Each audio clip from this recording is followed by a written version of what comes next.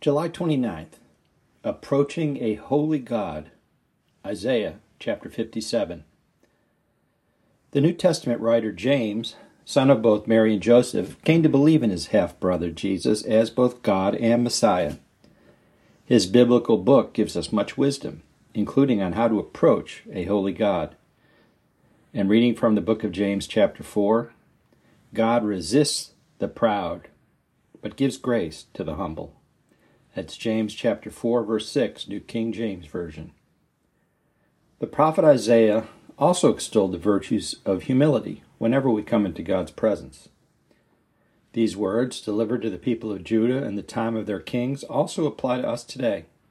Reading from Isaiah 57, For thus says the high and lofty one, who inhabits eternity, whose name is holy.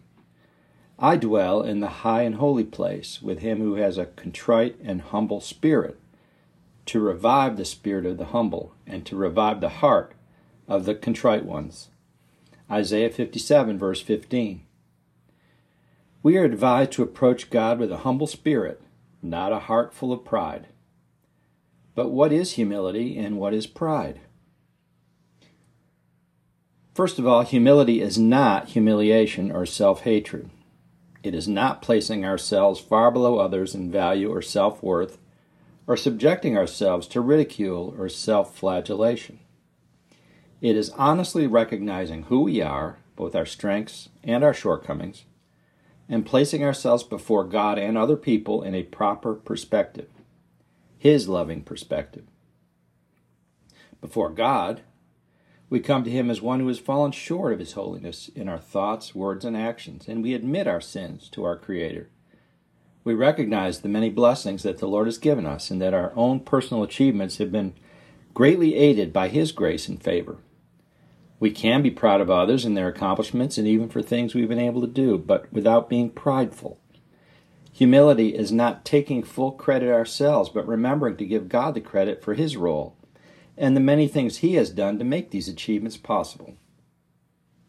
Before others, humility reminds us that God loves them just as much as He loves us, and that He expects us to love them too. God does not want us to judge others, but to do self-examination, to judge only ourselves. When we have done wrong, we approach Him for forgiveness and ask for the strength to do better the next time.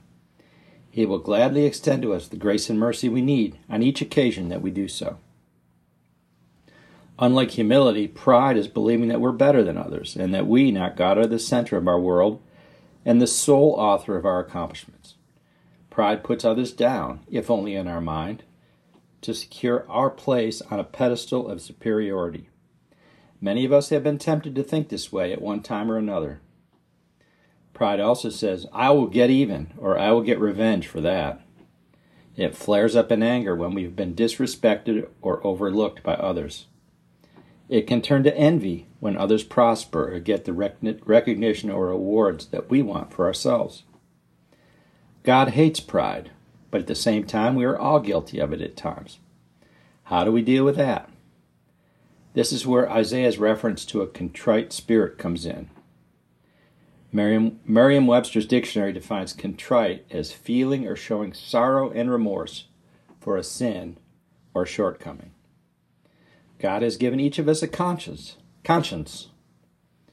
We can ignore it for so long that it will no longer speak to us, but it is still there. In Christ, the Holy Spirit will restore our conscience and use it to bring our attention to any thoughts, words, or actions which have taken us outside the holy boundaries and have displeased God, and perhaps have hurt others. These are the things the Lord wants us to bring before Him, to acknowledge and to humbly seek His forgiveness for. When we approach God in this contrite manner to seek forgiveness, He will never turn us away, but will completely absolve and cleanse us, allowing us to abide in His holy presence.